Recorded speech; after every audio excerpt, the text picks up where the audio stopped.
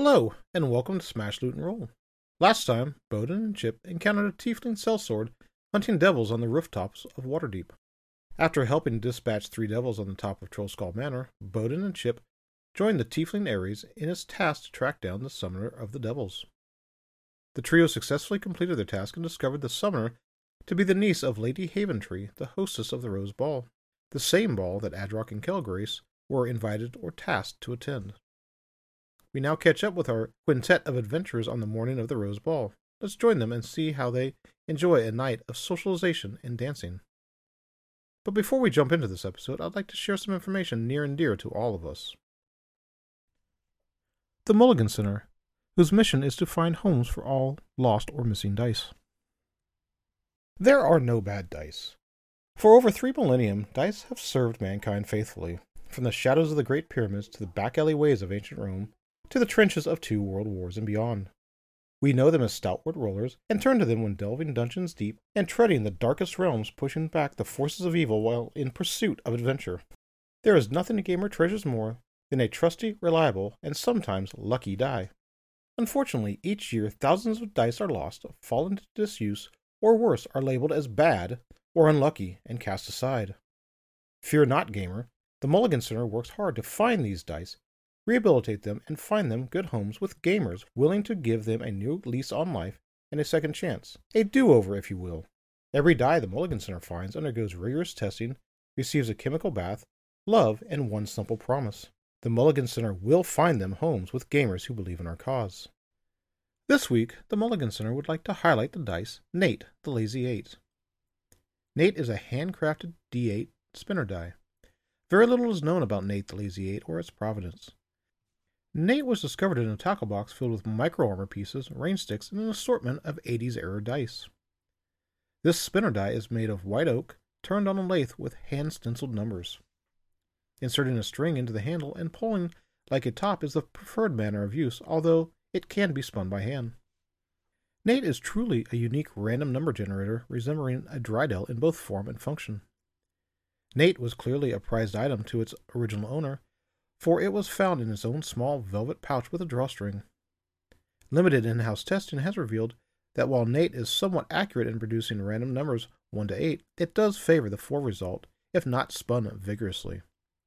So please be aware of this flaw. And if you are looking for an 8-sided dice, please check out Nate, the Lazy 8. Thank you for listening, and please enjoy episode 36 of Smash Loot and Roll, the Rose Ball.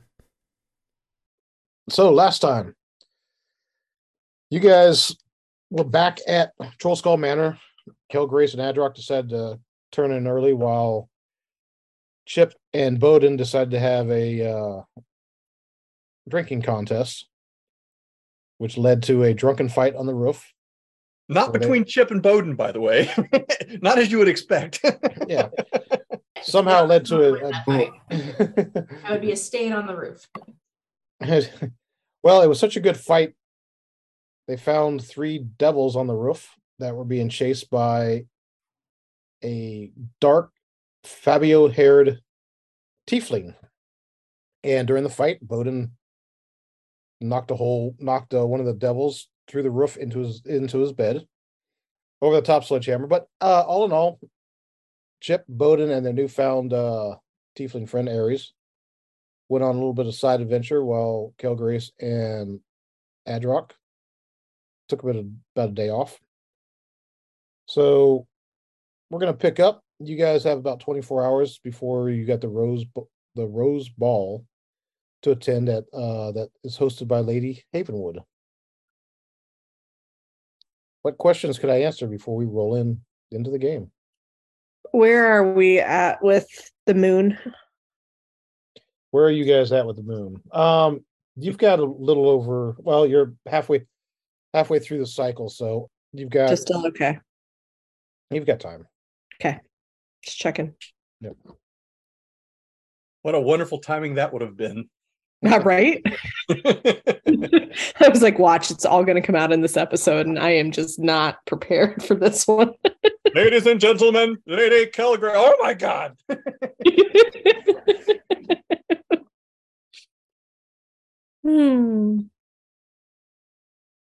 Who got in a fight? Just random people. No. What would the fight was the well, actually, Aries, would you like to talk about the devils you were chasing around the rooftop?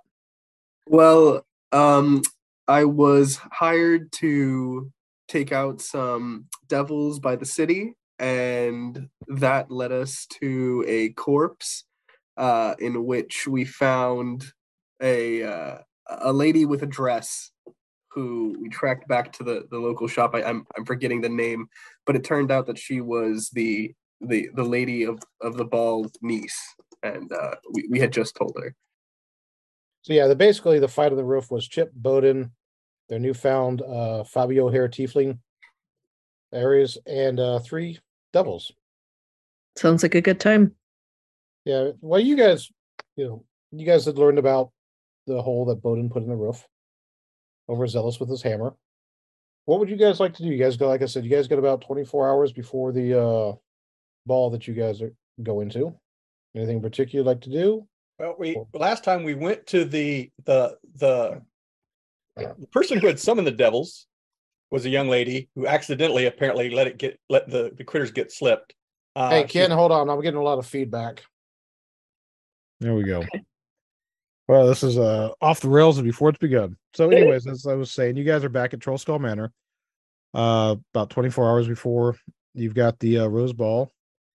You, Adrock and Kilgrace, you've got introduced to a warrior, tiefling, but I'll let Aries give you a description and introduction for himself. Well, I'm Aries, and I'm a red-skinned, long Fabio black hair fling. I've got horns coming out that kind of curl around the back of my head like so.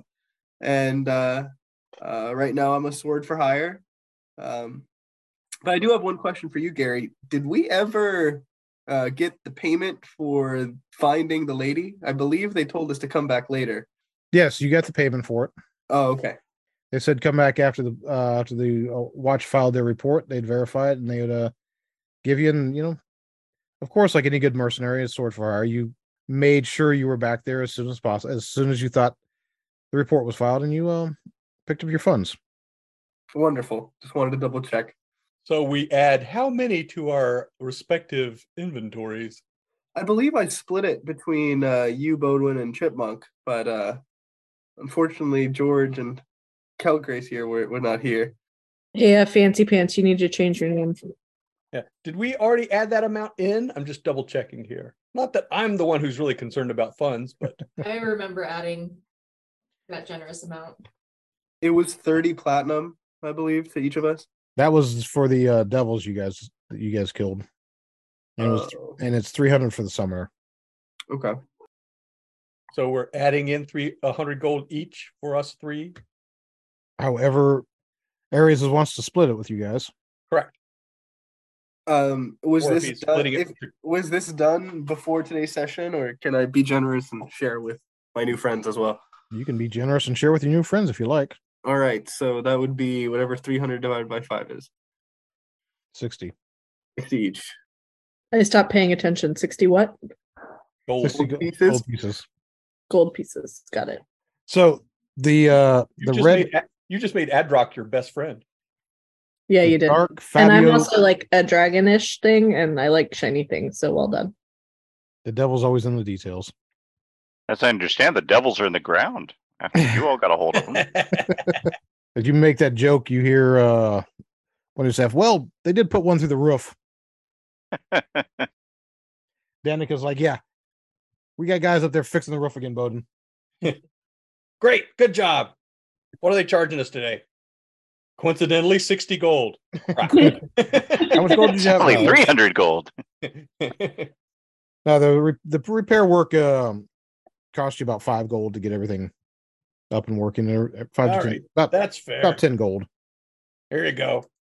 What everyone does not realize is this is not only a D&D game, this is also a real estate simulator. So this is actually a real estate tycoon D&D edition. D&D edition. It'll be followed up by ballroom dancing lessons later tonight. We're also a reality show. Tune in next week to see what those crazy house people are doing. I mean, they could just live with us. Yeah, pretty much. Okay, what are So you doing? there's nothing you guys would, if there's anything you guys would like to do. If not, I'll fast forward on to the evening of the ball. I think all that I would want to do is just make sure that my good clothes are in appropriate going to a ball condition. That would be about it. So Rainier does manage to help you out and recommend a few good tailors for you guys over the next couple days over the period to make sure you guys are cleaned up and ready and looking presentable. Delightful. You guys head on over to the location, which is the Albrighton's house, where the ball is being hosted. You didn't let me get ready. Oh, okay. Well, I'm sorry. I am. My apologies, Kel Grace. How would you like to get ready? Sprinkles, and I'm ready. Winner. Out of curiosity, I have a magical item of clothing that if I say sprinkles, it turns into whatever I would like to be wearing. I was going to ask, did you do that in front of the group, or did you just sort of come out of the room? It's so much more dramatic to do it in front of everybody, and it makes my day. So yes. Okay. Yes, I did. Strangely enough, it's very similar to the Sailor Moon effect. Yeah. All right. Fair. Into a silhouette. Oh, good Lord. Well, Kel Grace has got a new stunning move for the Yeah, exactly. All right. You guys head on over into the North Ward district where the ball is being held. It's a very well appointed location for the city of Waterdeep. It is basically the house takes up approximately about half a city block for the property and gardens and everything else. It's got the wall around it that has the manicured hedge and vines to make it look nice and everything else. And you can see carriages pulling up, people getting out and walking in. And there's a few small groups that are about the time you guys show up. Oh, let me ask you this. You guys show up fashionably late, on time, early? Slightly later than on time. So you guys are just getting... But here's what I'd like us to do. As we're approaching, I'm going to gather the troops and say, I wouldn't be surprised if something weird went down tonight. Why don't we take a moment to just casually walk around the outside of the building and see if there are any sort of, convenient exits we may have to run through just in case something weird happens. I love a good reason to be fashionably late. You guys can either give me a perception check where you're just basically moving through and doing casual glances, or you guys can give me an investigation check. That's you're doing a little bit harder look at how things are set up. Do we want to use my stealth ability here or no? Well, if you guys go as a group, it'll be a group stealth check. I don't think there's any reason to be stealthy right now. But an Just out for a stroll. investigation, Yeah. I would love to investigate around the building with a +7 in investigation. The stealth would be more of not really being sneaky, but just sort of Not noticed. drawing attention. Right. A little Future different. reference, I am very bad at investigation stealth, so I'm disadvantaged. Here we go. Let's wait and let the people who do the good things do the good things. So who's walking around the perimeter? I think I'll we walk all around. are, but it's more like certain people who are better at things will point out things to the others. Okay. So Okay, so Adrock, what are you doing? I'm investigating. Okay. I'm up plus this many on perception on what is it? Yeah, I don't know how this stat works because I'm a Perception. +8 on stealth, but a +2 on investigation, and I feel like those should go hand in hand. So apparently I didn't do that. One's dexterity, one's intelligence. You're not very smart. It's okay, I'm not very smart either. I'm not very smart. Lots of wisdom, not much smarts. The stealth is based on a physical attribute, the perception and investigation based on mental attributes. My lizard brain kicked in. You're very dexterous. Intelligence is knowing a tomato is a fruit. Wisdom is knowing not to put it in a fruit salad. Fair. My wisdom isn't very high either. I have high intelligence, low wisdom. That doesn't surprise me. So we've got Kelgrace over there going, I put the death apples into the fruit salad. Great. You're not cooking again. Purposefully. You weren't supposed to eat them. It was not for you. Oh goodness. Okay. So am I rolling? What am I rolling? What are you going? Better than me, I hope. I'll investigate. Okay. You'll investigate? Well, am I just gonna like stealthily walk around? If you want to be creepy. Like, it's a group of us. It's like people are going to notice us. If you I feel guys like- want to roll a group stealth check to not draw attention to yourself, you're welcome to, which means more successes than failures. By all means, and you guys can all roll stealth. What's our target number? Ooh, nice, Adrock. Are you going to just fudge the roll? Because that's what I usually do. I'm guessing I'm not wearing my chainmail right now. Yeah, Because it's of up this. to you. What do you want to wear? Bodie. Well, I mean, we Look what's kind of up. knew that was going to happen. I was even rolling that with disadvantage, so Why? Oh, the next roll might even be worse. No, it won't. Oh boy. I just rolled twice. Let's check so- over here for some weird stuff. so is it Ares or Eris? You know, originally it was Eris, but Gary has stuck with the Aries, and it's kind of grown on me. So I think we're gonna go with Aries. Okay. Kind of grown on him like cordyceps. All right. You It's the guys, slight dyslexia he has. I rolled a 23. 17. I got a rock. Why is the wine gone? so you guys move around. As you guys are moving around, you notice that with the activities that generally take place within the city and the fact that people are moving around, that none of you feel like anybody's actually paying a lot of attention to you. They take minor passing interest of watching you guys walk. Looks like you guys are taking a walk around the block to them, but nobody really seems to give you the evil eye or constantly keep an eye on you or approach you as you guys go through. What's your investigation roll, Adrock? 19. Good. Adrock, as you're walking around the perimeter with your crew, you notice that there is the delivery doors that would allow a carriage, not the carriage, but some type of heavier delivery that leads more into the back and the kitchen area, things like that. But what's more important, you do notice that there is a door off to the side that's on the side street that actually is much more concealed than you would expect for a door. But what gives it away is the very well pruned vines and everything else to frame it almost like an archway over the door.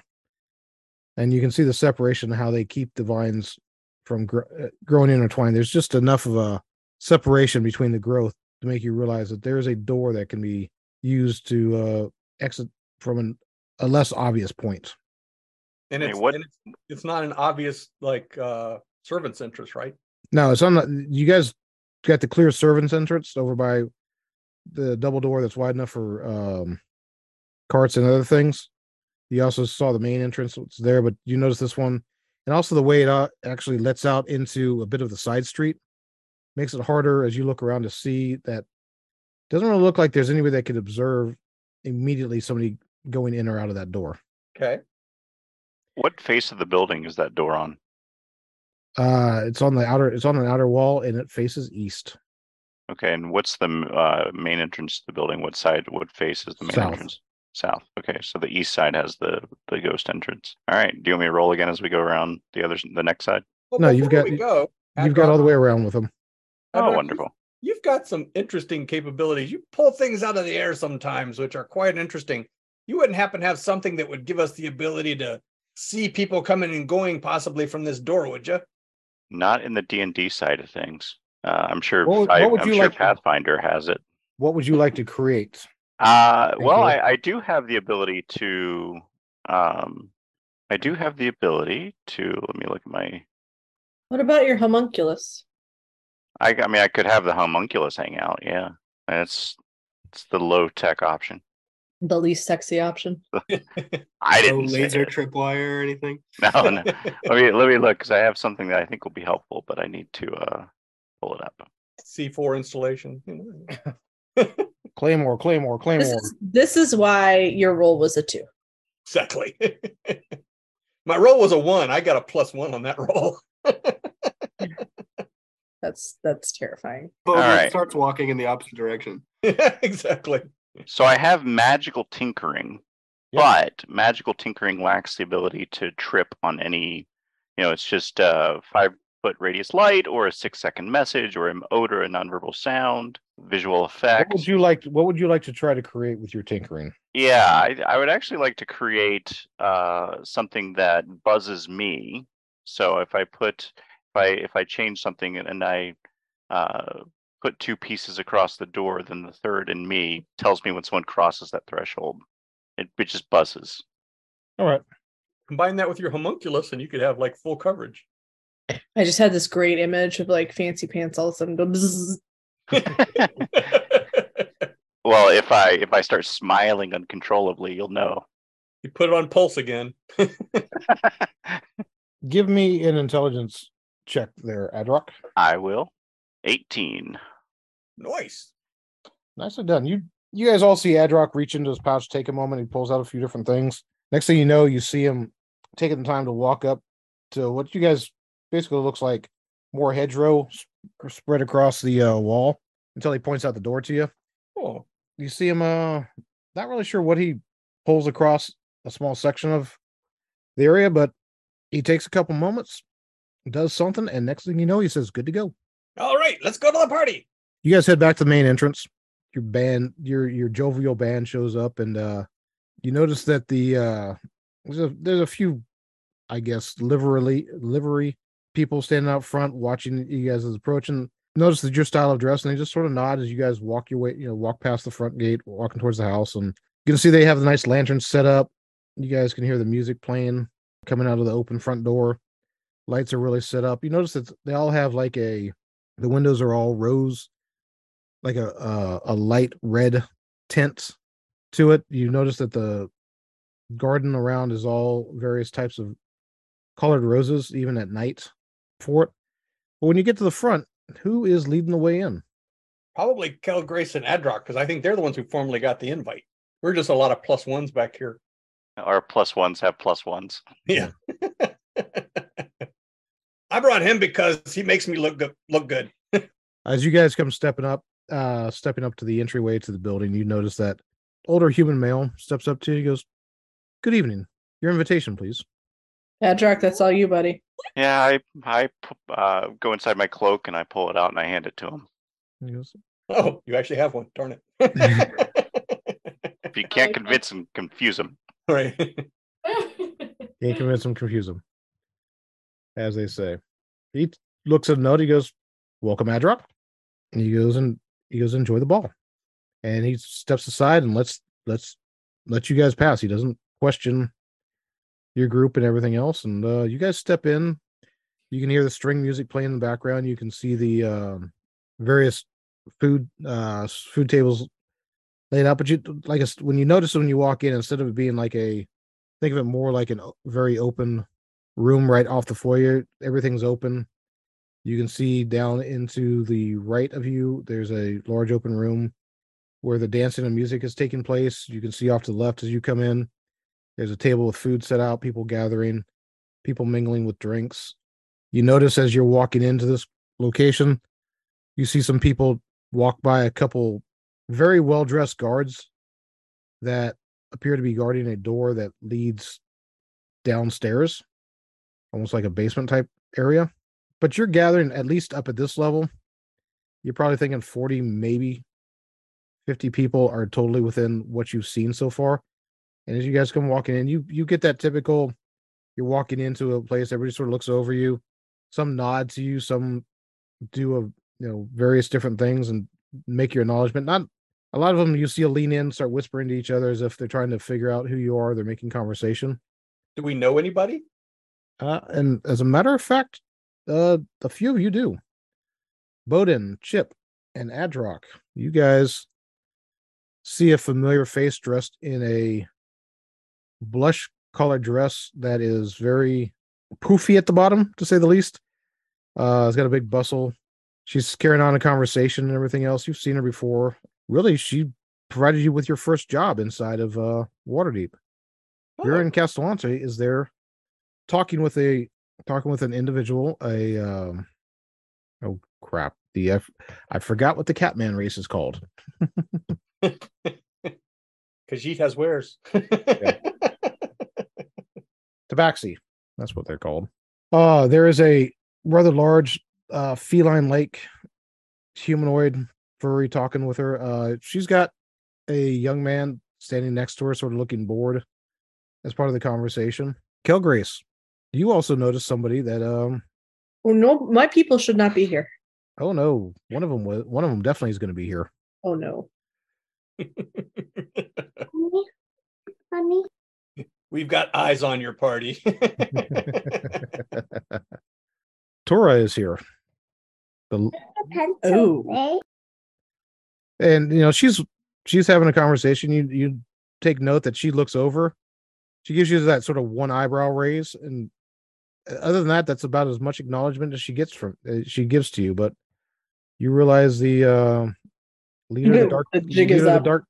leader of the Dark Tides has actually been invited to the same party. The other individual you notice is Julius Hellstrom, the leader of the Griffin Riders. You catch him on the dance floor, enjoying himself and twirling around a partner. Any good? Seems to be holding his own. He doesn't have two left feet or two right feet, but he seems to be doing okay. All right. To decide, can those two people know that I know both of them? Say that one more time. Those two people that know who I am. Is it a good idea for them to both know that I know both of them?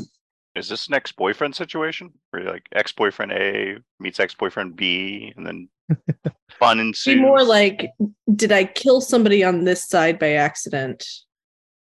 Oh no, Toro. Have you killed so many people that you don't remember who Cool. you've killed? Taru. Taru is she walks in the circles of nobility quite well. So it's for you, it's a bit of a surprise and not a surprise to see her here. But like I said, she gives you a very, very faint acknowledgement. Other than that, not much more. She's talking to a gentleman, an elf actually, big stupid looking hat, big purple hat with a big giant feather out of it, immaculately dressed and having a good conversation. They both have their own wine and they're carrying on. Bowden looks up and realizes he's wearing the exact same hat. Yep, you are. Party So- faux pas. Yeah. Do you want to go over and make a conversation with her, or do you just want to? Nope, I'm good. That's right. How about the rest of you? Well, No, you guys don't make conversation with her either. Who? No. There's a board with food on it Ex-girlfriend? over here. I'm gonna go check it out because that's how you tell if it's a good party or not. Also, I think there's at least one pony keg. Yeah, you're kind of disappointed, Bowden. They seem to be serving a lot more wine. What? Well, Yeah. is it wine or is it wine that's got a little kick to it? Depends on the variety you pick. The reds have a little bit more kick to it, but they do have some beer, and they do have a little bit of other spirits. They've got a clear in the dark. So The difference between these is the difference between a tickle and a poke. yeah, that's about right. They're like nothing. You get you take a sample of each one and realize that it would take a lot for you to get the buzz on that you normally get when you're at the manor. All right, what's the food like? Food is great smorgasbord of charcuterie, of cheeses and meats. Pretty much all finger food, sampling food. Nothing really going on This'll do. other than that.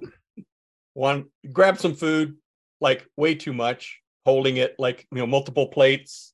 Yep. Step piled high, then sort of wander over towards the corner now where these guards are standing holding the door and or guarding the door. I go, "Hey boys, could you open the door for me? My hands are full."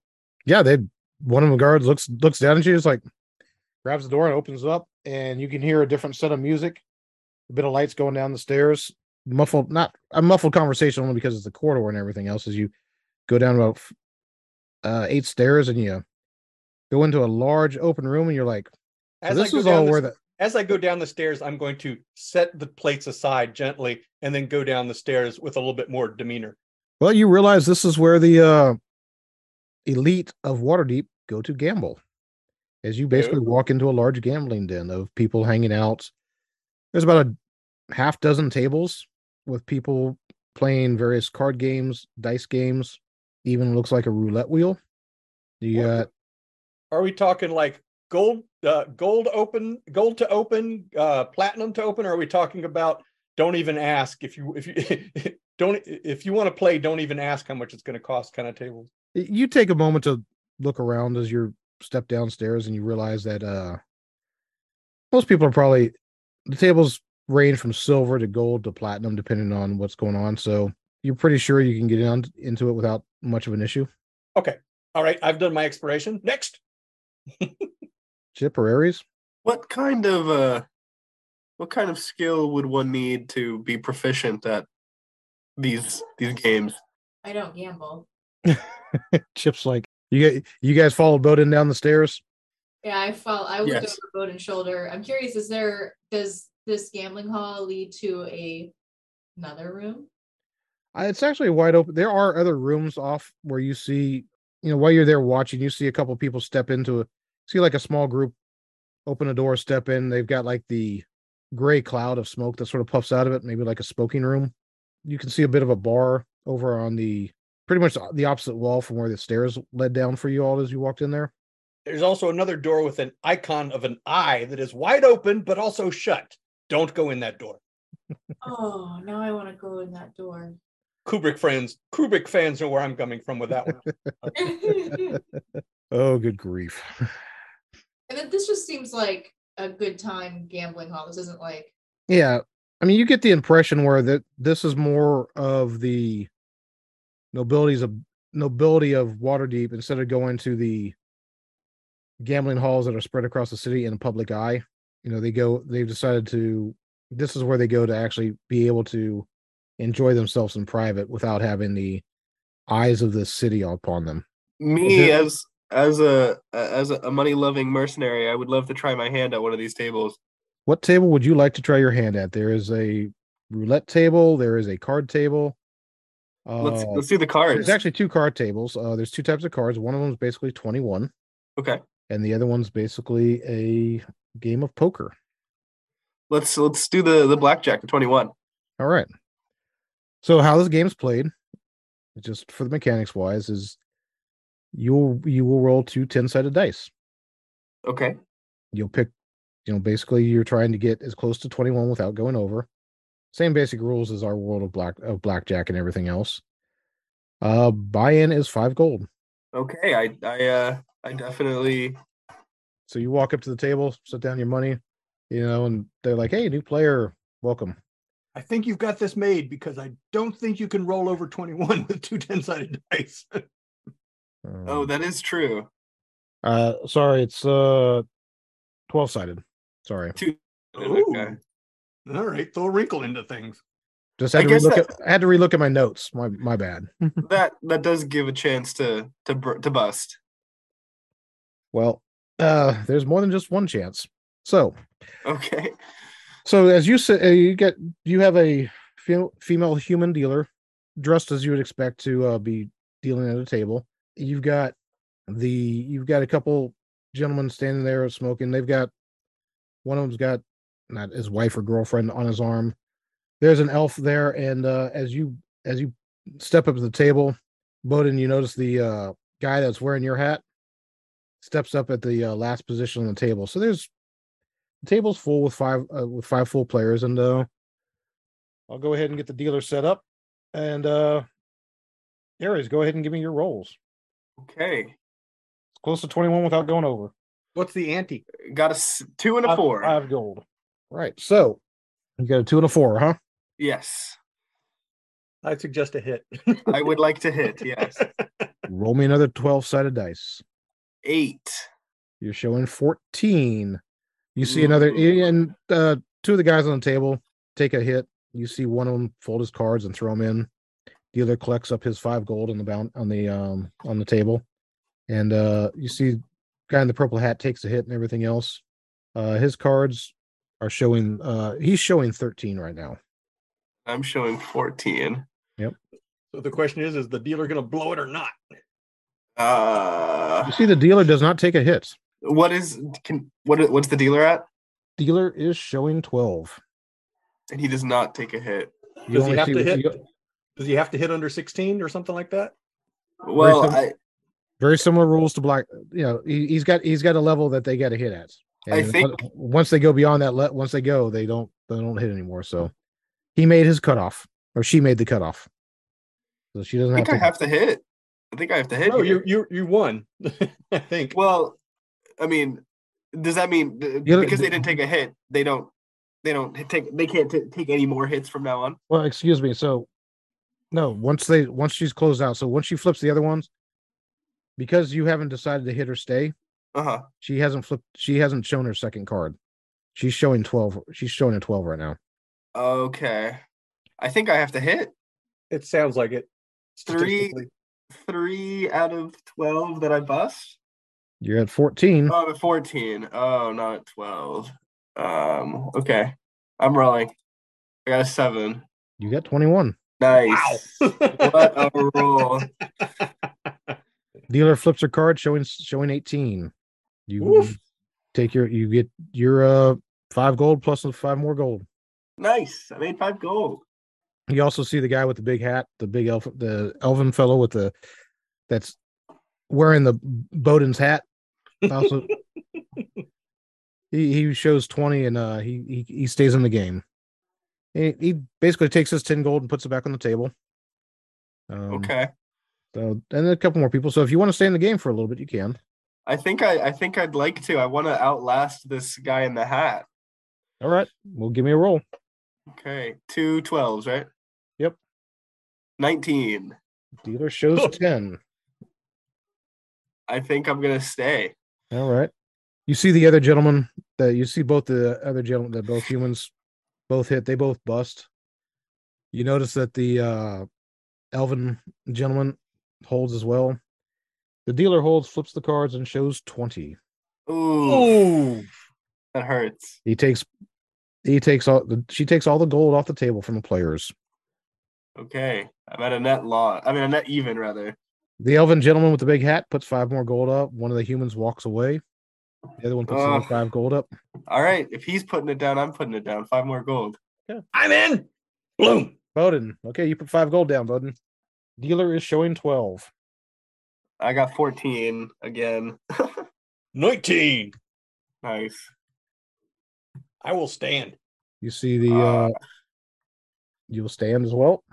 You see the one human he holds as well.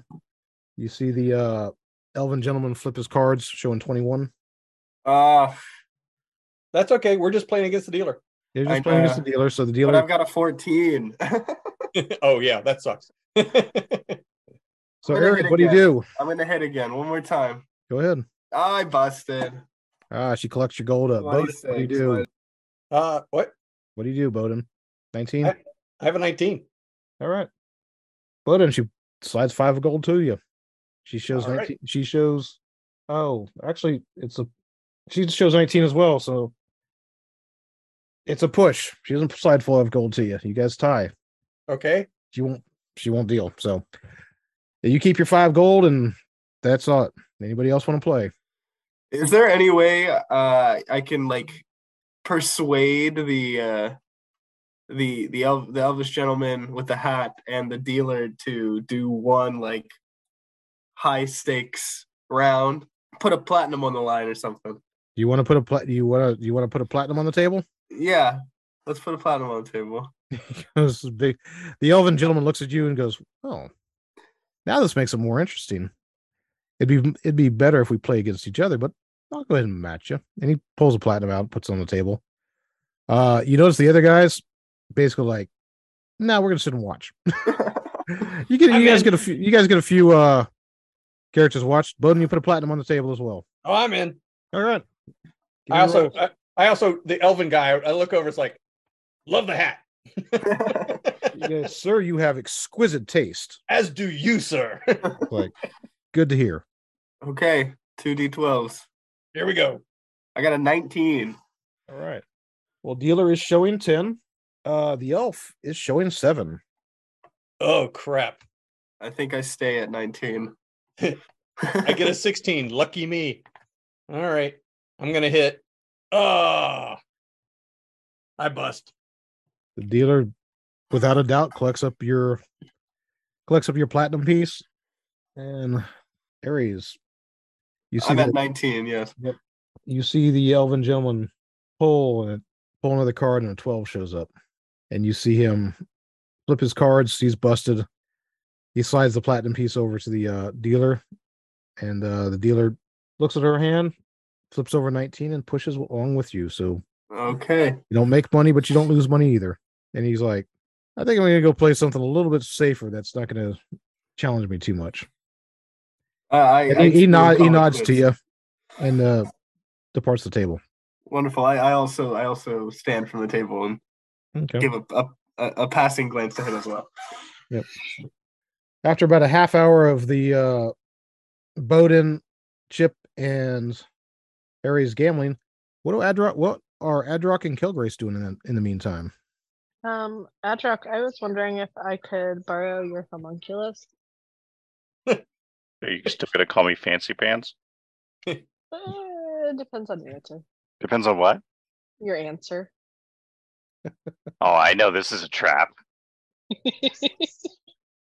No, I am not ready to explain my reasoning yet. Okay. But I will. But I just could use a companion that can also actually. No, you know what? I don't want your homunculus. I want you. Hey, all right. Hey. A little bit early in the evening, but I'll take it.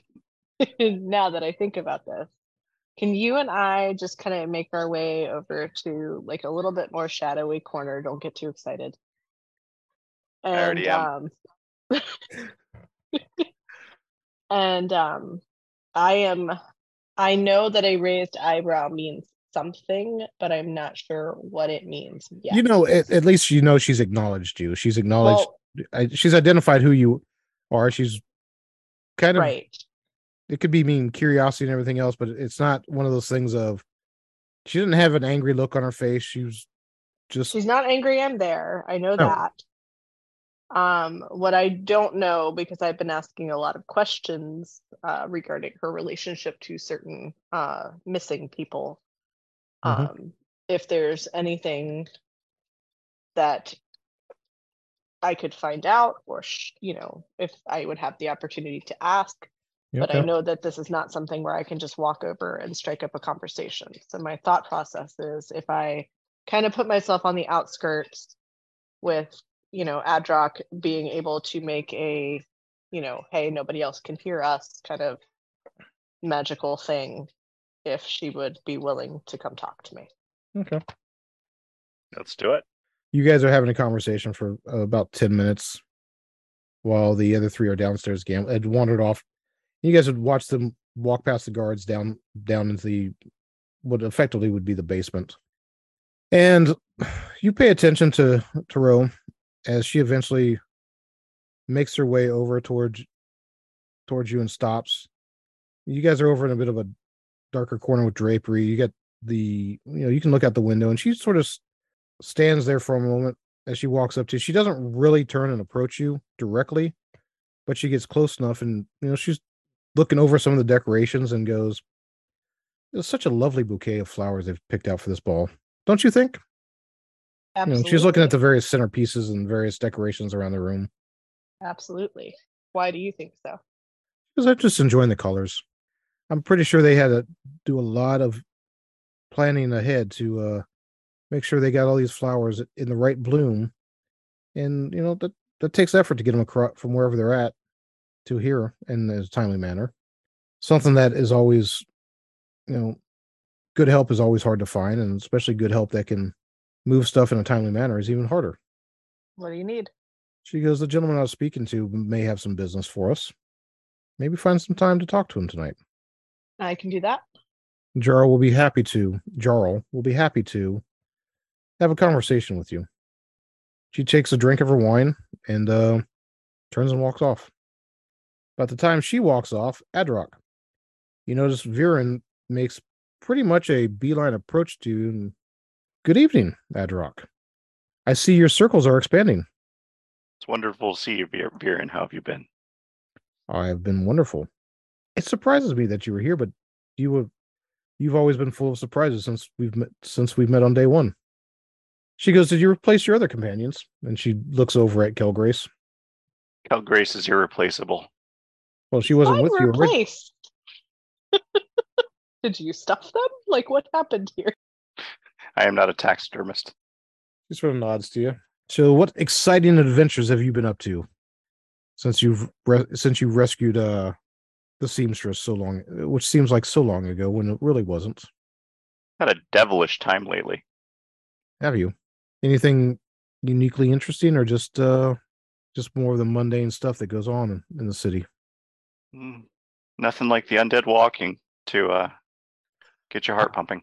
I've heard stories about that, and they've been much more animated than usual coming out of the City of the Dead, which you've heard before is the name of the main graveyard for the City of Waterdeep, which is on the far eastern side.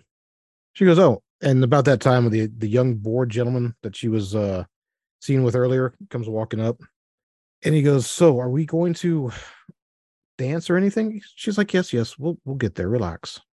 He barely even takes notice of either you, Kelgrace, or Adrock.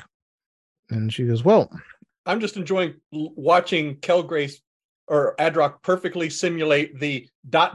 response from any number of Final Fantasy adventures. So. If you don't say anything, they keep talking. So, yep."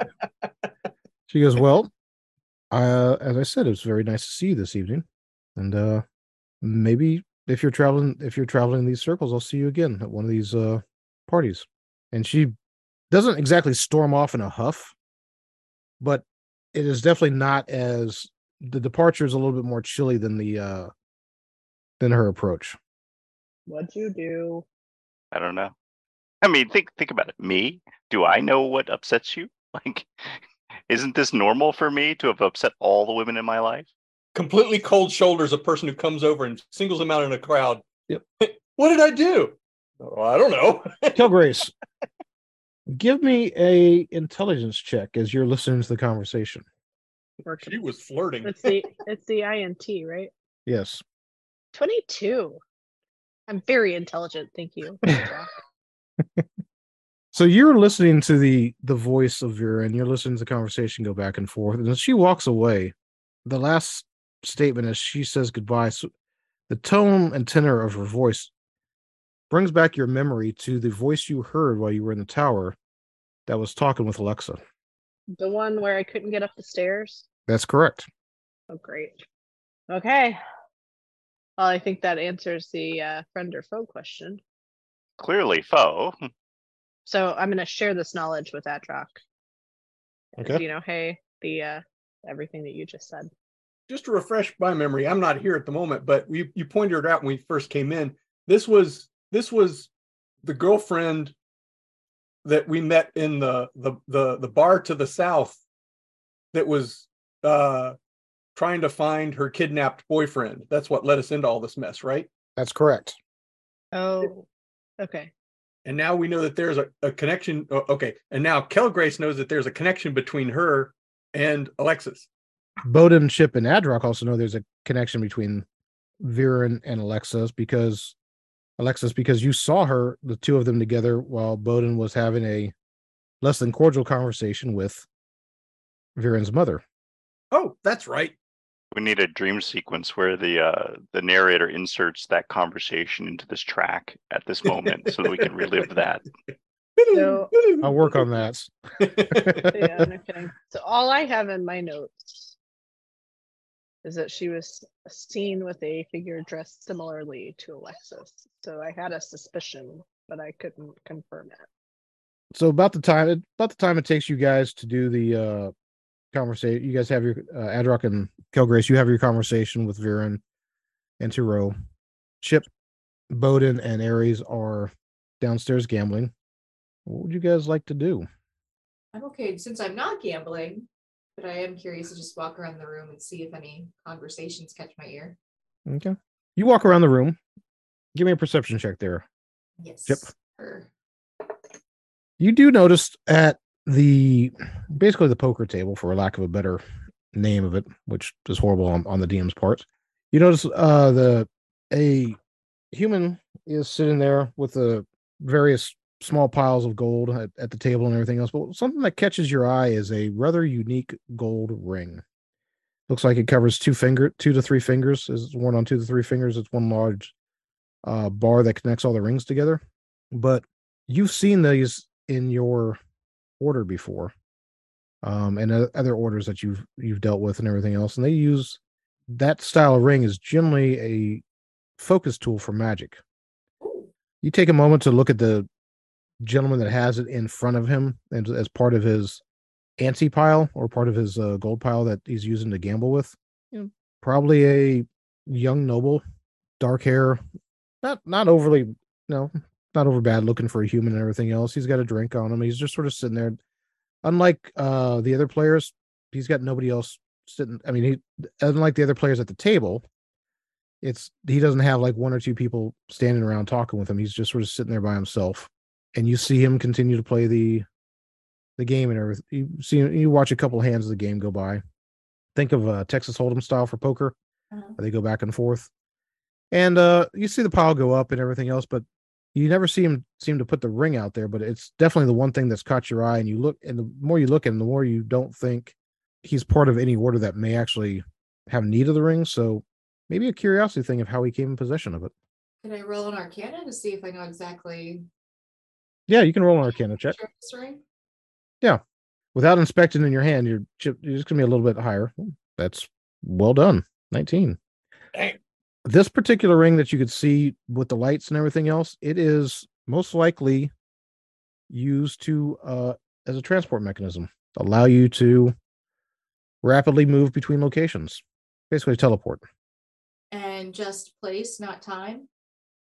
Mainly just place. Depends on how fast you go. That was a No, physics joke.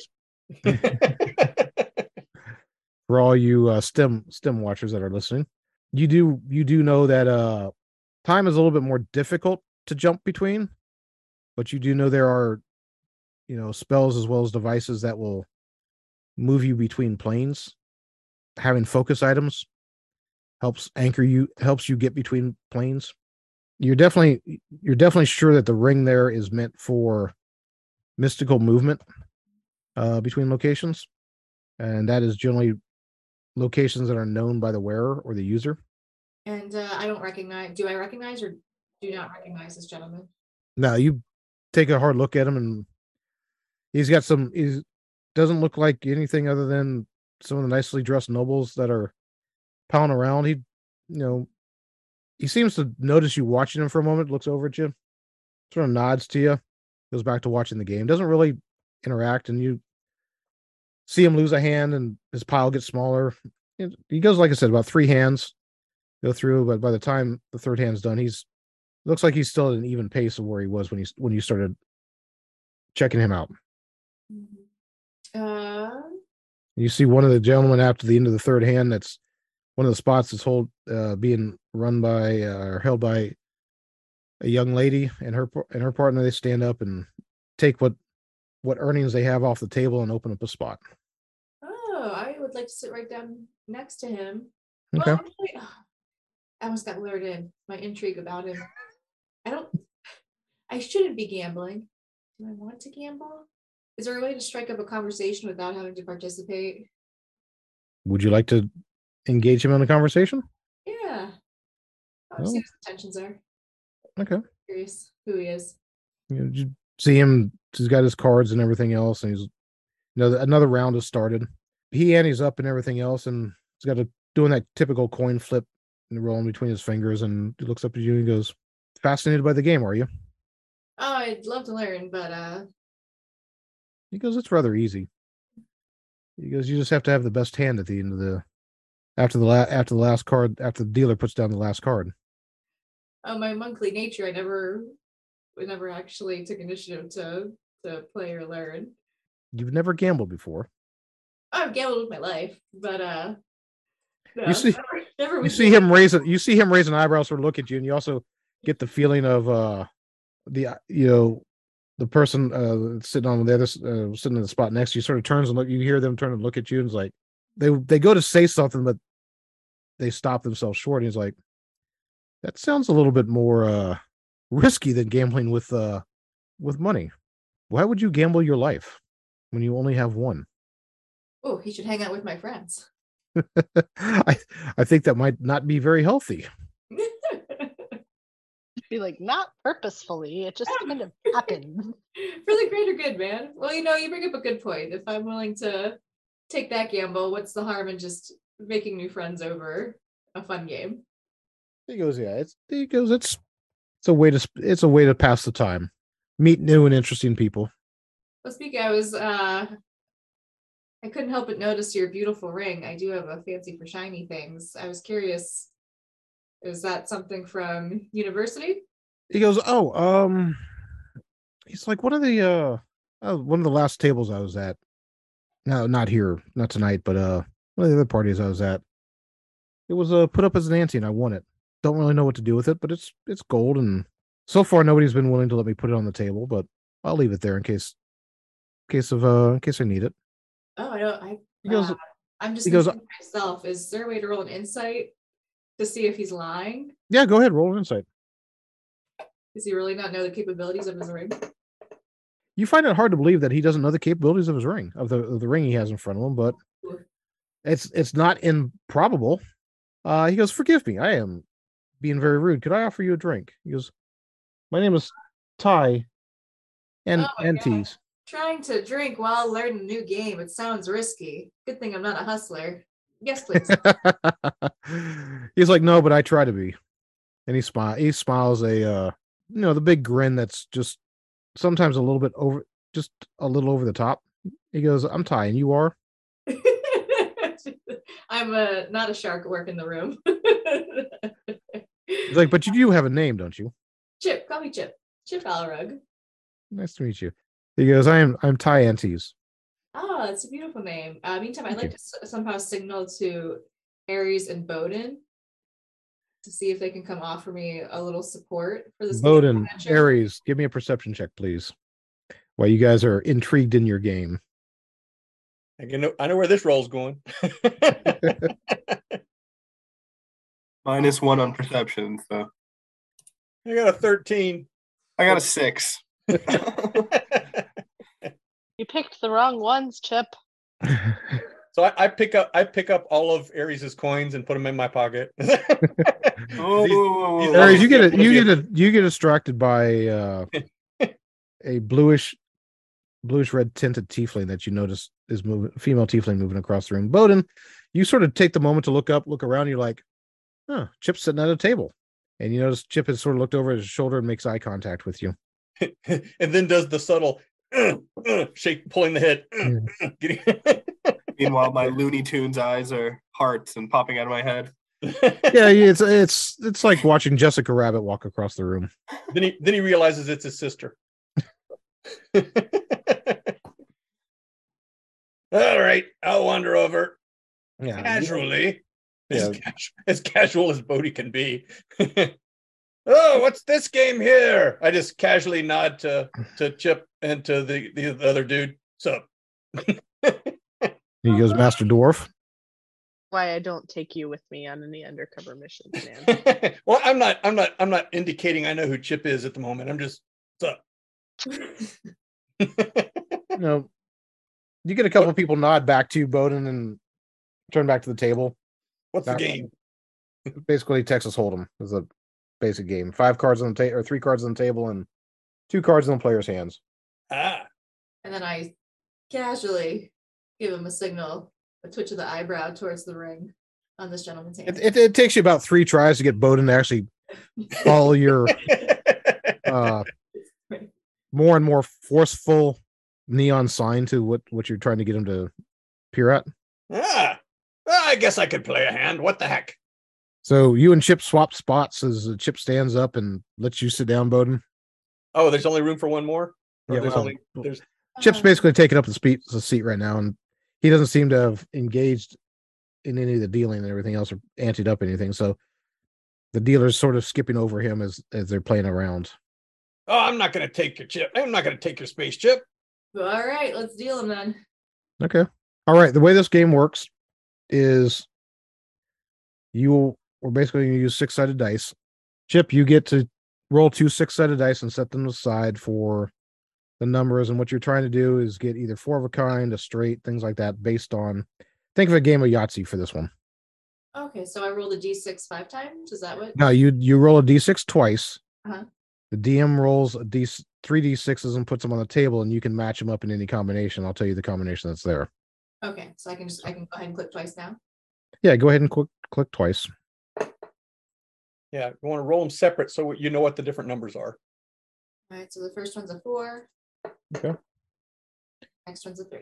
And one more. Oh, you got 2. Never mind. Sorry, I got the 3. So, as the ante for this one is also 5 gold. So as the first card comes out, you see the dealer puts out a 6. Oh, and am I giving you this gold, or do I just decrease my gold by 5? It's on the table. You haven't lost it yet. It's still your gold. Okay. So everybody goes through a round of betting and everything else, and nobody changes the bet and everything else. The second card that comes out is a 4. So you've got a pair. So you see a couple other. You see Ty next to you. Look at his cards. Toss another 5 gold. One of the other players tosses another 5 gold. The fourth player at the table folds. So you either have to toss in another 5 or bow out. But you currently have a pair there, Chip. So I either can bow out or I can roll that 6-sided dice again. No, all you got to do is just ante in 5 more gold, and you stay in the rounds. You've got a pair, which isn't bad. Uh-huh. But then you're playing with 6-sided dice as opposed to with cards, which have a bigger range. So the odds are that somebody else has a pair is probably pretty high as well. Yeah. What you're looking for is probably at least 3 of a kind, if not better, or a straight. So you've got a playable hand. It's just not a strong hand. Okay. I'm whispering this to Chip. Bowden's over there, and he's like, yeah, it's good to learn new experiences. Yeah. The dealer looks at you expectantly, Chip, waiting for your response. I'm in. All right. You put another, so you're in for 10 gold. Yep. 10, 20. Well, there's 20 plus another 15, 35 gold on the table. The final card that comes out is a 3. 2 pair. That's playable. I know, excuse me. The final card that comes out's a 5. I'm sorry. I was looking at Chip's numbers. Oh. So the dealer's showing on the table 4, 5, 6. You've got a 3, 4. So you've got a 3, 4, 4, 5, 6, which is a pair, I think. There's not enough for a straight. 3, 4, 5, 6. And this one, they've got a small straight. Oh, there's a small straight? Okay, Yeah. so you got a small straight. I got a small straight. So you've got at least 4 cards that are in the numeric order. Uh-huh. So you've got four dice that 3, 4, 5, 6. And I can either keep this going by putting in more, or Yeah. So the dealer looks over at Ty. Ty looks, he looks like he thinks he's got a strong hand and everything else, and you see him bet 10 more gold, move the pot up to 45. The other guy calls it, so it's 55. Do you want to call for 10? Yep. Okay, 65 in the pot. He shows a pair. Ty's created the bet for the 65 gold on there. He shows a pair of 6s when he flips his cards. The other gentleman winds up, he was bluffing. Had nothing. Ooh, went with a small straight. There you go. So that's 65 gold. That's 65 gold to you. And Cha-ching. Cha-ching. Well, minus your put in, which is 25. 15, 20 total. 20. So you made 45 gold. 45 gold. He goes, not bad for your first round. Oh yeah, I've got the fever. I want to keep going. All right, you look like you know what you're doing. I'm going to wander upstairs. Chip, instead of playing this out, give me so I don't bore everybody to death. Why don't you go ahead and give me just give me a D20 roll. If you roll anything under 20, you get the guy's ring. Okay. Well done. You didn't roll one. So you're there for about 10, 15 minutes. You're there for about, I'd say about a half hour longer, and going back and forth. You seem to hold your own okay for it and everything else, but when it comes down to it, at one point you see him sort of flopping back and forth the coins, and he finally folds and says, "You know what? I think I've had enough." You see, he was his last few hands have been not the greatest for him. You see him dwindling down, but you gain yourself another 150 gold by staying at the table. But after after the last hand, you notice Ty sort of collect up his stuff, and I think I'm gonna step aside for a little bit. Because that's mostly his $150 in her pocket. Well, it's the other guy bet the other guy bet a couple times big and called what they were sure was a bluff by Chip, and Chip's wound up with 4 of a kind, high, 4 of a kind low, and a couple times. So it's been a bit of a fun ride for you overall, Chip, and definitely walked off the table a little richer. Chip faked him completely out by playing completely sincere. Yep. Beginner's luck. Is there a way I'd like to and Ty's like, here to join me for a drink. Could I offer to buy him a consolation drink? I won't say no to that. And that ring, I know somebody who would love that ring. And I did win some gold. I wonder if we could do an exchange. No, you want the ring. You guys, he recommends gets over there and he goes, bit of a wine connoisseur, and offers you orders a glass of each of you what's known as mist wine, which is a water deep version of elven wine. But he goes, so after you get the drinks, he's like, yeah, I think I could part with the ring. What would you like to offer? And I have not yet started drinking the elven wine, right? No, you haven't. You guys just both get it delivered, and he picks up the glass and pulls the ring out, looks at it, and he goes, yeah, I think I could part with it. What would you like to offer? I'm sorry. About the time you say it, somebody bumps him and everything. He goes, I'm sorry, what would you say, 10 gold? Uh-huh. I think honestly I think it's worth a little bit more. I think just the gold value alone, I probably melts down for about 20 coins. What do you think? And about that time you're negotiating, a dark-haired female comes walking up to him and goes, there you are. It's like, you're always gambling. Why can't you just stay on task? We got stuff to do. And the dark-haired female looks at you, Chip, looks back at Ty, and goes, well, finish up. And Ty's like, okay, you know what? 20 gold, it's yours. All right. Okay. You put 20 gold on the table. He gives you the ring. He's like, cool. He's like, thank you very much. It's very nice to meet you, Chip. And about that time, the dark-haired family is literally dragging him off, and they're heading back upstairs. You probably just stole it off of somebody. It's gonna come back to bite us. Like, I right. feel that very, very hard. Yeah. I need to go find Jarl, or whatever his name was. Yeah, that's right. The elf. Was that the same elf that you guys were just with the hat? With the gambling that Bowden was gambling with? Yeah. Yes. Oh, great.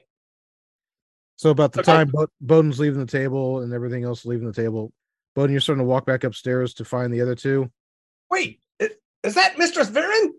Good Lord, young lady, how are you? Yeah, and she's walking by you, and she's like, she stops and she goes, takes her a minute. She goes, Bowden. Yes. Oh my goodness, you look well. How are you, my dear? She's like, you look wonderful as well. Looks like the beard's been trimmed up a little bit. Oh, just slightly. I couldn't come out with the usual, been out on the field for a day, scrag. So like, Adrock, this is how it's done.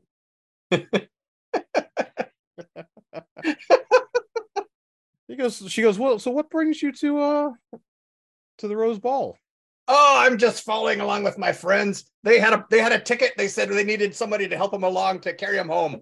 I don't remember Adrock being much of a drinker, but maybe the dragon, maybe the Dragonborn will probably need to be carried home. She seems less than ideal for being with Adrock. They're all wonderful people. They're just slightly out of phase. It's just one of them days of the week. You know how it is. Some days you're on, some days you're off. Oh, well, if you're feeling out of your depth, maybe one of the dockside taverns are more their style. Oh, I wouldn't go that far. It's just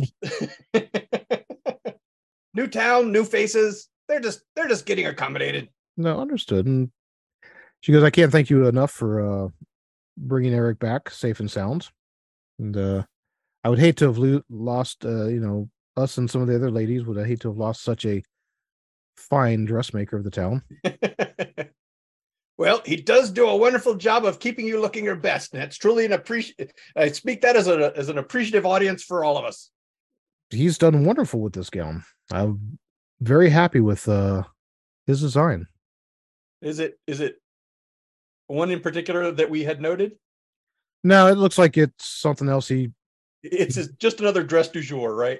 Yeah, just he seems to come up like a fashion designer, pick out something. It's rather, for your point of view, it might be a little bit more gaudy than everything else. Big flowing bottom, big bustle and everything else, and top and all that. It's a little over the top with it's like a blush color. And you've noticed looking around, a lot of the women in here are the colors of the dresses seem to all correspond to various colors of flowers, mainly the shades that the roses could be in, to include you've actually seen some blues and some purplish styles as well. Is this like a flower festival kind of dress? Yeah, that's why they call it the Rose Ball. Gotcha. Rose Ball. Got it. Okay. Then I looked down. Guess I was close. I probably should have taken his recommendations on color choices, but oh well, close enough. Yeah, the earth tones were good enough. Yeah. So I'm going to casually wind her over towards a slightly less conspicuous corner. Just chat, but you know how you you don't actually direct somebody over to thing, but when you talk, you sort of shift slightly towards a direction where people aren't. You guys basically, you did encounter in the hallway and everything else, the hallway, and you notice the young man that's on her arm seems to be seems to. He's tuned out. Yeah, he huffs for a minute and goes into his drink, and she looks over and it's like, Derek, why don't you go refill our drinks, please? As you step over out of the main thoroughfare to not be bumped into or casually jostled around. And as Derek goes, I'm going to profusely thank him for him helping us. I'm going to try and make sure that he doesn't have overt hostility and think that I'm trying to take his woman or anything weird like that. It's just like, oh, you're being such a kind, helpful person. And I just love that about you people in the water, the water deep. Kind of just rolls his eyes and walks away. Oh, so he's just a dick. Pretty much. That's a good summation. All right. So, my dear, I did want to ask you about something. Our mutual friend. And that would be? Well, there's a young lady who's conflicted. Are you speaking of Alexa? Yes. Yeah, she is quite the troubled soul, isn't she? She is indeed. Ultimately, I'm trying to find something that will lead the path that she's going down often leads to ruin. And the last thing I ever want to see is anyone cast upon the rocks of the world. Oh dear, is she really going down a dark path? Well, yes, I would have to say about as dark as you can get. Well, I mean, she lost her father and her mother. She lost both her father and mother at a young age, so it's hard. I can't see where it would be easy for her, especially with as inattentive as her uncle is to her. So he's trying, and he does try as much as he can. Okay. But she has access to things that, while she's trying to make the world a better place in her own way, she may be going about it in a bit of the wrong way. And ultimately, it may end up causing her more damage than what she's hoping. Well, maybe it's best for her to find her own way to fight through whatever she's dealing with. Well, I got the impression that you were a guiding voice on her part, someone who was there for her, always behind her, trying to help her find the right path. Is that not right? Oh no, I mean, Alexa's definitely been part of my circle for quite a while, and she's been a very, very valued member with her free spirits and her willingness to. Some of those free spirits are the things that I'm referring to, the ones that perhaps got free in the streets a few days ago. I'm sorry, you talking about that unsettling uprising? Are they the city guard said a bunch of the dead walked out of the city of the dead, out of the graveyard. That did cross my mind. He goes, how would Alexa be involved in that? Nobody's listening to us, right? You take a look around. Give me a perception roll. Okay. Oh, I didn't bode it. You're pretty sure nobody's really paying attention to you. Wait, that it said 16 on the top. What the heck is going on with that? I saw 6. You saw a 6? Yeah, I see Oh, yeah, 6 I as see well. 6 here, but I was looking at the die on my screen, and it had a. Now, granted, it was sort of tilted between a 6 and a 3, between a 16 and the 3, but the 16's. Oh well, I'll take what it said. I'm not going to gripe it. All right, so it looks like we're alone. Private conversation, as far as I can tell. It's a party. I mean, very few. Everybody's indulged in their own part in their own conversations and everything between the music and movement and all that. So you don't seem to have. Nobody's sitting there mugging you or giving you the eyeball, going, "Hey, I want to listen in," type stuff. So, speaking candidly, my dear, you have no idea about what she's been trying to do as of late? I haven't seen Lexa vanished about 3 days ago, and I haven't had any contact with her. Give me an insight check, Bodhi. Okay. Is she lying? Okay, that is a straight up 18. Is that what it says for everybody else? Okay, Yes. I got a total of 21. You are very positive she's lying to you. Okay. So I see. I think what you need to do is understand that I truly am trying to help her, truly trying to help her. At the same time, the things that are going on, the things that are happening are not going to help her in the way that she wants. And I could really use someone to help me help her. It may be true that the path you believe she's on may not be the right path, but at the same time, it could be It may be just as well. It could be a path that heals better than any other path. Well, it's definitely better than rampaging creatures of the night through the street. She gives you more of a smirk than a smile. She goes, "Well, what would you like me to? How would you like me to help?" About that time, you see her raise her hand and give the wait the standard wait 1 minute sign. Mm-hmm. As you look over your shoulder, you notice that maybe her date for the night is holding two glasses of drink as he's trying to approach. Gotcha. Okay, I see that our time is coming to an end. I tell you what, I know of an inn down by the waterfront. I give her the name of the inn. Just pick one. Perhaps I could speak to you in more detail tomorrow there at around noon. A quick lunch, if you may. The Wandering Mare is the name of the tavern you give her. Very good. Tomorrow, I will see what I can do. I appreciate that. Did you say noon? Yes. She goes, okay, well. And you see her step over towards her date and everything, takes the glass. She goes, oh, thank you very much. He's like, can we dance now or something? Is she asking me to dance? Or no, that's her date looking at her like, well, by all means. I bow. And she basically nods to you. She goes, Master Dwarf. And you see the young man that's on her arm that's walking over with, reaches out and basically hands you his glass of whatever. It holds it out to you towards you to like take it. Hold my drink while I go dance with this person. It's like, yeah. Of course. All right. You guys have done a lot of different things. Kelgrace, as you're moving around, you walk by Bowden, who seems to have suddenly is engaged in Viren and everything else. And as you make a quick round through the area, you as you start to pass the guards and head down into the gambling den, you notice Jarl is coming up the stairs, and you guys almost basically run into each other. He goes, oh, I'm sorry. I should pay more attention as I'm stumbling up the stairs a little drunk. No problem. Wasn't watching where I was going either. We have a mutual friend, I believe. Ah, so she said I might be able to talk business tonight. Come.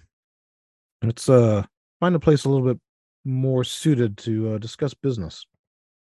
You see him turn and walk through the crowd and everything, walk through the halls a little bit down, and you come to a set of nice carved oak double doors and everything else, and what you'd expect to probably be like a study in the house or something. You see him open the doors, and he open the door and step in, and he goes, please, we'll at least be away from the distractions of the evening. Sounds great. Staring down Adrock to make sure he's got my 6 here. Adrock, you notice that Kel Grace has wandered off with the tall elf that has a floppy that's wearing the matching hat of Bowden. Go ahead. I follow at a discreet distance, and I actually sent my homunculus to go from above. Your homunculus, is it a flyer or is it just a glider? It has a flying distance of 30 feet, I think. Okay. You want to see if it can make it through the door just before Jarl shuts it? Yeah. Okay. Give me a dexterity check for your homunculus. Roll entertaining. Right? The plot twist is better than the actual roll. Would you say dexterity? Dexterity. I think that'll do. 21. You see the homunculus go up, fly up a little higher than, up towards the actual ceiling and the hallway and everything else. And just as the door is closing, sort of swoops in, and you hear the door. You're almost sure your homunculus was going to get slammed in the door, and you hear the door click, and you don't see it fall to the ground or anything else. And you know your homunculus made it inside the room just fine. Woohoo! Well done, Adrock. Make sure I'm still at the gambling tables, correct? Yeah, you're still moving around with the gambling tables and everything else. You see Chip was over there gambling, had a conversation at the bar and everything else. And then you see the person Chip was talking to gets pulled away by a dark-haired female. Are you looking to gamble or are you just looking to watch the tables? No, I'm just watching that the table, still distracted from the tiefling that went by. Yeah. So Ares is sitting at the table. He's feeling all hot. He reaches over, pulls in a small stack of 10 gold. It's like, ha, ha, ha. Then looks over at Chip, and Chip's got like this pile of gold. It's like, rake. Yeah. Chip seems to be doing a little bit better than you, but back over to Kel Grace. You see Jarl, step in the room, and he immediately walks over towards a table with a decanter and a couple glasses and pours himself a drink that's out of the decanter, pours one for you, and holds it out to you, Kel Grace. Excellent. I'll accept the drink. I'm not sure I'm drinking it yet, but yeah, you see him raise the drink and take a drink of it himself. He goes, "So, Tarot has told me that you are very good at moving goods in and out of the city. I have been known to do that. I have need of the talents like that." And about the time he says that, you both hear glass shatter behind you in the room, like something falls to the floor, and you guys spin around. You can see the stem. You can see the nice glassware where the stem and the glass itself has broken, has fallen from looks like it was sitting on a chair and fell off the chair and lands on the hardwood floor and just shatters.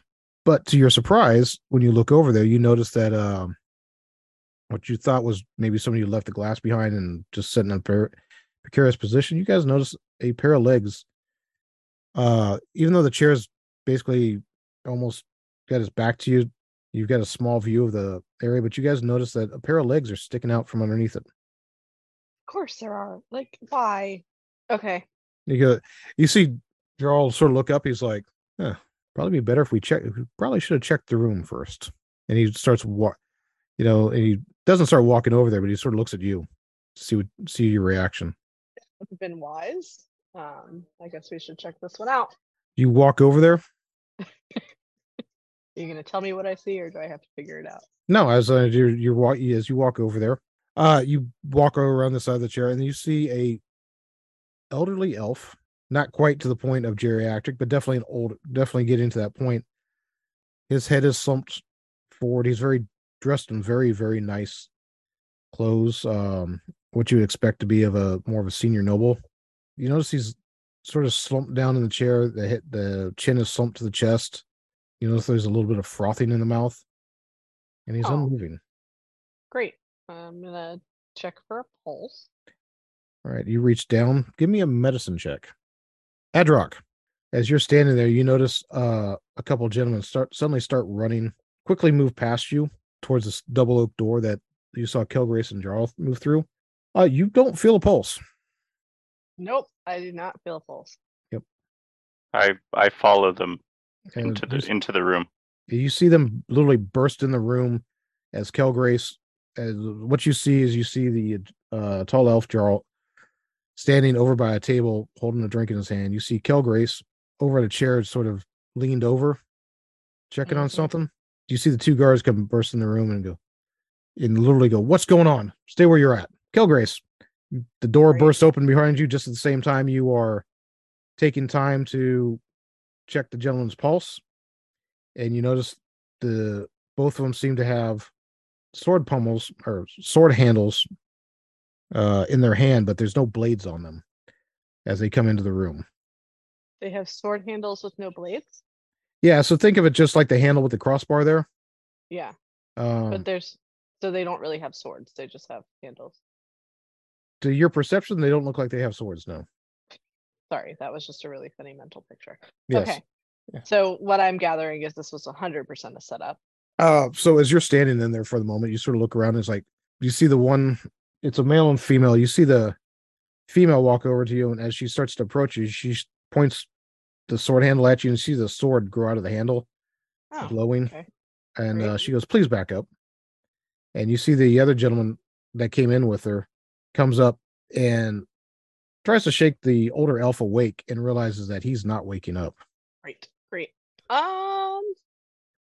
And you see Jarl sort of standing there for a moment and looks over at Adrock coming in and sort of looks around and goes, "Yeah." And the one guy that's basically did the exact same thing you just did to check with a pulse and everything else goes, "Hold them both here. We need to fetch a surgeon quickly." And you see him dart out of the room, and she looks at the both of you and says, "Please don't go. Please don't move. Stay where you are and stay where I can see you." And she moves in a position to where she can see the both of you. They look at you, Adrock, and as the guy comes running back to you, he just sort of passes you he kind of looks at you for a moment and keeps on moving, not understanding why you're there. What do you guys do? I mean, Adrock, who are we looking for at this party? Like, what was your mission? I have no idea, honestly, at this point. I think it was to gamble and to mingle. No, we were looking for somebody specifically. Oh, then we failed. Your mission on this was the reason they sent you here was to help root out a supposed dark elf spy that was it was in the party as well. That had come to the ball for their own purposes. They wanted you to identify this individual. I think we found him. Yep. Unclear if he's the one that I'm talking to or the dead one, though. I mean, no matter what, I look guilty as hell. So I can't talk your way out of this. You have to talk your way out of this because I didn't see what happened. Remember? Yeah, but you sent me a friend. I did. What can your friend do? Your friend can't do anything, can he? I can use what he saw and display it. Okay, that would be helpful. But only if you can't talk yourself out of it. I'd rather not show off that particular ability. Fair. So, as you guys are there's no good reason for me to have walked into this room with this guy. Well, maybe you two are getting it on. You have been drinking. True. How drunk can I act? How drunk do you want to act? Drunk enough to not be able to kill somebody. Well, why don't you give me a performance check? Okay. I have a +0 on that one. That's not great. I do have a +3 on persuasion, though. Huh. Persuasion will be at a different point, but the performance will be for now. Okay. 8. Okay. Rolled an 8. As you're sort of standing there stunned for a moment, realizing the situation that it looks like around you, you notice that the male comes back and he's got a couple other people in tow. You see what you guess would be a doctor. And behind him, you notice Julius Hellstrom, the leader of the Griffin Riders, comes striding in, curious to see see the commotion that's sort of different from what the rest of the party is going on. And Julius looks over at you, Adrock, and sort of nods to you. He looks around the room to see what's going on, and the doctor seems to go up to the old elf that's in the chair and takes a few moments. Doesn't take more than a couple minutes, and he looks up at both the two guards that came rushing in the room and sort of shakes his head and looks around the room for a moment and grabs a blanket off one of the back of the other seats, like the throw blankets that are up there, and lays it over the elf to cover the body. He goes, best I can tell, looks like might be something he drank. Was not agreeable to him. And he looks around and he goes, who's in the room with him? And you see the the female guard that actually has a sword out points to both you and Jarl Kilgrace, and she goes, "These two were." You also notice that Adrock. You notice that when the guard says that, you notice Julius sort of steps back out of the room, or he doesn't step out of the room, but you see him pick something up off his belt and goes, "Please send." He basically simply says, "Please send me some guards to me, some city guard to me now." And the doc says, he goes, "We need to fetch a clergy to a priest to at least send him on his way safely." And you notice the male guard nods. He's like, "I'll go get one." The rest of you are starting to, as you guys are at your table, are starting to hear them see a different commotion, see a different shift in how the party's going. And these people are whispering and talking. It's probably been maybe 5-10. It's been maybe no more than 10 minutes, and there's a shift in it. Some people are starting to gather at the end of a hallway that everybody comes into, but there seems to be a couple people holding them back and everything else. So Chip, Bowden, and Ares, you'll hear a murmured conversation that says, "Oh, looks like," that basically says, somebody might have died. Somebody might have passed away at the during the party. What? I persuade them to, think it's just a I'm rumor. doctor. Well, give me a persuasion there, Ares. Okay, well, I don't persuade them. Well, you take a moment to. He goes, "Well, I don't know." He's like, he's like, "I heard somebody over say the guards were running back, and they said they need to fetch a priest. So, what do you need a priest for at a party?" Last rites. Yeah, That's stuff not like that. helpful. Adrock Yeah. and Kilgrace, as you guys are standing there, you guys surprised to see Father Dumas walk in. And he's got a couple guards with him that are escorting him in. Great. And it all comes full circle. Okay. It's a Chip, greatest how hits close- party. Yeah. Chip, how close are you to us? Because Well, Chip, Ares, and Bowden, what are you guys doing? I want to come find you guys and tell them about the sweet night I had. Chip, I love you. Chip, as you're going upstairs to go find your companions and everything else, you catch the commotion and everything else, and it's kind of intriguing to see everybody sort of standing around the hallway having a conversation. The dancing seems to have stopped for a moment and everything else, and you got guards that are sort of have cordoned off part of the hallway, and you catch towards the end of the hallway through a set of through a set of wooden doors, you can see Adrock standing there just inside of a room. You even see Julius Hellstrom, the leader of the Griffin Riders, standing there as well. There seems to be a conversation there, and there's much like you would expect when something goes on, when guards create space and everything else, they're making sure people stay back. You got the two guards, and you got Julius will sort of look around and it's like, who else has been with him tonight? Who else has been in this room tonight? And they're like, they step out and start heading over towards the guards that are guarding the area to the gambling hall. And Chip, as you're standing there, you hear Julius basically look at him and goes, Who have you seen go in that room tonight? And you're kind of surprised listening to the guards as they describe people. You notice they're very observant about what's going on. They describe the dark-haired female you saw with Ty. Mhm. They describe Ty as well. Oh. They describe the elf that's copying Bowden, his hats. And they describe a older human female, probably not very advanced, but much older than you'd expect. And a young man that they simply describe as the banker. And Julius, for a moment, basically looks at the guards and says, "Find them now and bring them over to this room." And you see the two guards step away and immediately start moving through the area. It takes about 10 minutes. People sort of milling around what's going on, but the 5 people they describe, they walk them right back. They walk them back into the room. Calgrace back through the was crowd. not included in that list. Say again?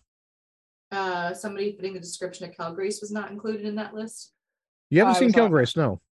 Yeah. I was already in the room, so they didn't need to come find me. Oh, Yeah. gotcha. Oh no. Okay. Well, yeah, they do describe Kilgrace. You're right. They do describe both Kilgrace and Adrock as well.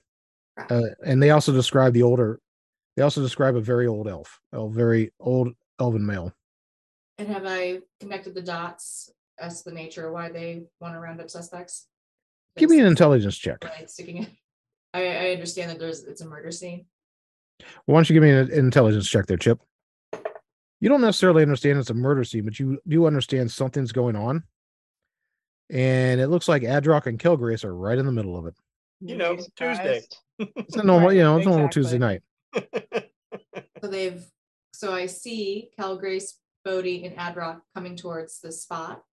Eris, is he within sight? Well, you don't see Kilgrace, but you do see Adrock standing at the door. Bowden and Ares eventually make their way up the stairs and sort of look at you, Chip, like what's going on. About that same time, you see those guards escorting several people back into the double door areas. Do I see the corpse? No, it's not visible from the hallway. Okay. But you do see Father Dumas step in. He walks past you and heads into the room that you noticed that Adrock's standing in as well. I follow him. Okay. As though I were with him. I'd like to accompany Bowden on this. Why don't you guys give me both a performance check? Ugh. Actually, I'll let you choose performance, persuasion, or deception. That just for Bodhi and Eris, or is that for? Are you going to join them? I want to join them. Go ahead. Choose one of the three. 19. Persuasion on my part. I also did persuasion. Performance 21. Do you guys basically step in? You move through the crowd at the same time as the rest of the guards are moving through the crowd? Get halbards right in our face. Flap! No, you actually managed to step through the door and everything else. And as you step through the door, you notice two guards shut the door, and Julius takes what would be basically known as best described as sort of center stage of the room and goes, "Well, it would seem we have a unfortunate situation that I will need to detain and speak with each of you before the night is through." And with that, I think we'll bring this episode to a close. Oh man. I mean, Dun dun. I finally got a plan. Cliffhanger. Like this whole time I've been trying to figure out how I'm getting out of this, and I finally got a plan, and I'm not going to remember it next time. It's going to be great. Did we manage to get everybody in the room? That's the important thing. Everybody Write it knows down that. in your notes, I and we'll go know. from there. You've got I notes in know. D&D Beyond. Write it down, and you won't remember what Yeah. it is, but at least you'll have it written down. I was going to say know- it's 11 o'clock, so I don't think you guys want to. I know. Yeah, no, this could take a while. Ending on a cliffhanger is always a good story tactic anyway. Yep. Oh Oh, we've favorite never DM. encountered that. no, no. What a plot. Chip, you inspired this plot, Oh, Miss Scarlet. Here, with Scarlet. Yeah. I did Oh, enjoy this is the. It took me a moment to find it, but it was Kel Grace in the drawing room with candlestick made me giggle. That's right. Well, I'm glad you guys all caught that because that was the intention. And Yep. we'll see how well I can run it. Oh boy, it's gonna be Thank you, great. guys. You know, a full-blown, detailed analytical mystery surrounded by usual player character shenanigans. What could go wrong? Nothing. Absolutely Nothing at nothing. all. Nothing. No. Clue, D&D. Come off without a hitch. And who would have thought, with all the card games, that Clue would be the one that was most. So, it was Kelgrace in the parlor with the candlestick. It would seem the Rose Ball was a kind of who's who of the people our adventurers have encountered. A fortunate meeting with Viren may have informed our adventurers about her true nature.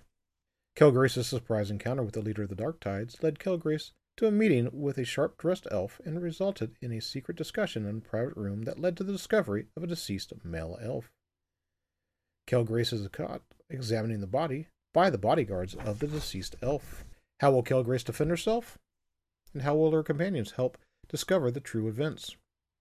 Tune in next time to see how this chaos plays out. Thank you for listening to Smash, Loot, and Roll. See you next time, and take care.